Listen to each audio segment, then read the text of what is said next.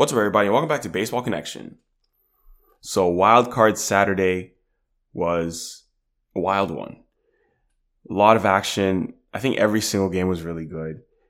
And let's just jump right into it and give you guys the rundown of what happened. So, it begins up in Toronto with the Mariners taking on the Blue Jays after winning the first game of the series. So, a Mariners win would help them advance to the ALDS.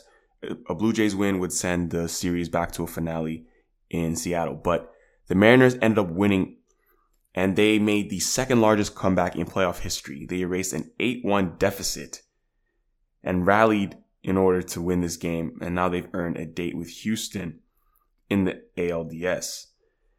I mean, underdog story of the year, perhaps, the Seattle Mariners. And now we're going to get to see them take on a Houston juggernaut. But I think more importantly is that there's going to be playoff baseball in Seattle for the first time in 21 years.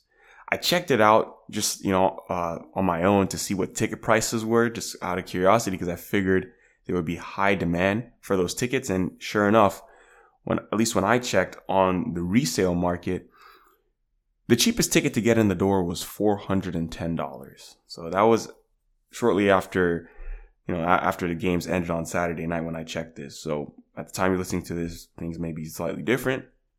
It's pretty remarkable. I mean, those are hot tickets. So how did this game begin? Well, obviously the Mariners got off to a rough start. They gave up a ton of runs to the Blue Jays. And it looked like the Blue Jays were going to be able to take this victory at home in front of their home crowd in Toronto, a crowd that has been looking for wins. Actually, this game was Toronto's 5th consecutive postseason loss. But Robbie Ray got touched up. He gave up 4 runs in 3 innings. And then Paul Sewald came in and gave up 4 runs in 2/3 of an inning also. So before you knew it, the Blue Jays had already put up 8 runs through 5. So through 5 innings, they had 8. Seattle scored 1. So the score is 8-1. But then all of a sudden, in the top of the 6th, Seattle starts to come back. They score 4 runs in the 6th, another 4 runs in the 8th, and another run in the 9th. While the Blue Jays only got 1 in the 7th. So the final score ended up being 10-9. And you just had a really big rally. A rally in the late innings, and the Mariners bats came alive. Adam Frazier with a big go-ahead double in this game. Carlos Santana with a big 3-run jack. These are some of the punctuating blasts in the game. Cal Raleigh was 3 for 4 with a double and 3 runs scored. And pitching just went out the window. That's kind of what happens in the playoffs. If a starter doesn't have it, he's not going to be in the game for very long. Honestly, I thought that, Robbie Ray being in there for 3 innings was pretty appropriate. I mean, he gave up 4 runs. I mean, they're just going to go to the pen. It's just that Paul Sewald kind of let the floodgates open. But on the other side, Kevin Gausman went 5 2/3, gave up 4 earnings, and that was just a big 6th inning. It was a crooked number there in the 6th, and he was fine up until that point. And then, the bullpen coughed it up, really.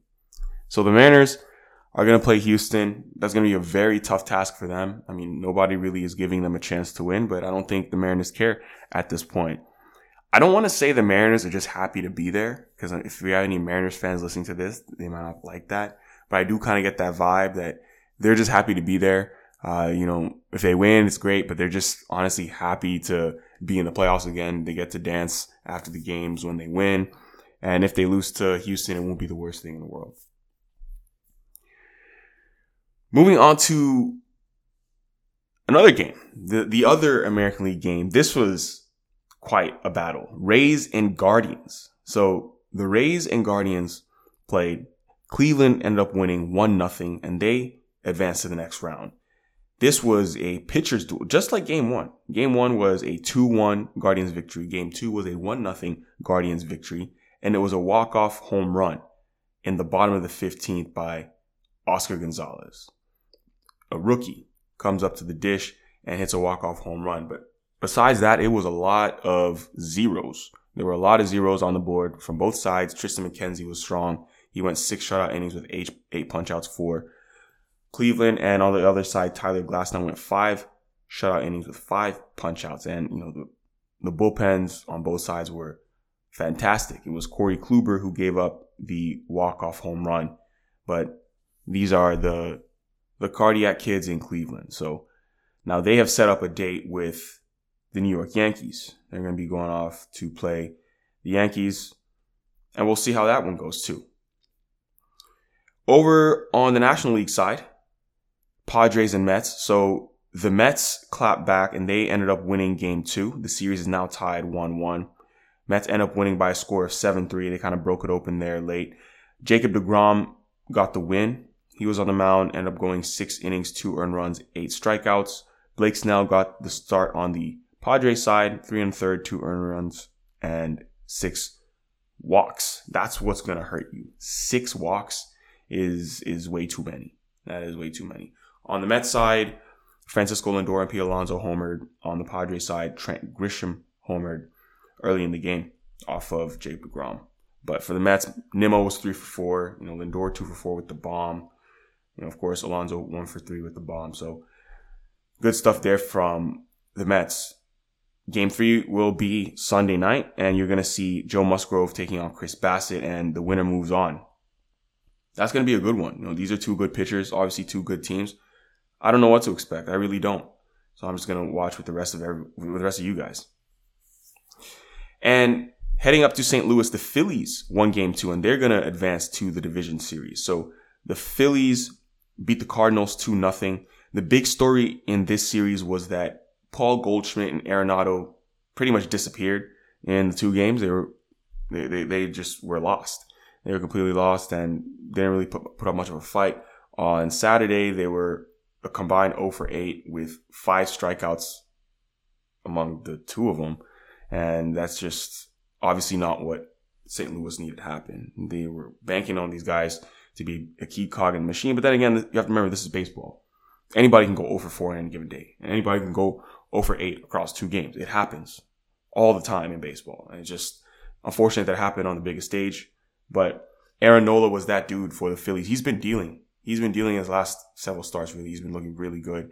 And he threw 6 2/3 scoreless innings with 6 strikeouts on Saturday. Bryce Harper homered early in the game. 2-0 was the final score. That's all they needed in order to beat the St. Louis Cardinals. So Albert Pujols' career has come to an end. Yadier Molina's career has come to an end. They each got a hit in their final at bat, which is pretty cool. But those guys are done playing now. So the division series field is going to be Cleveland versus New York, Seattle versus Houston, Philly versus Atlanta, and then the Dodgers will play the winner of the Mets and Padres.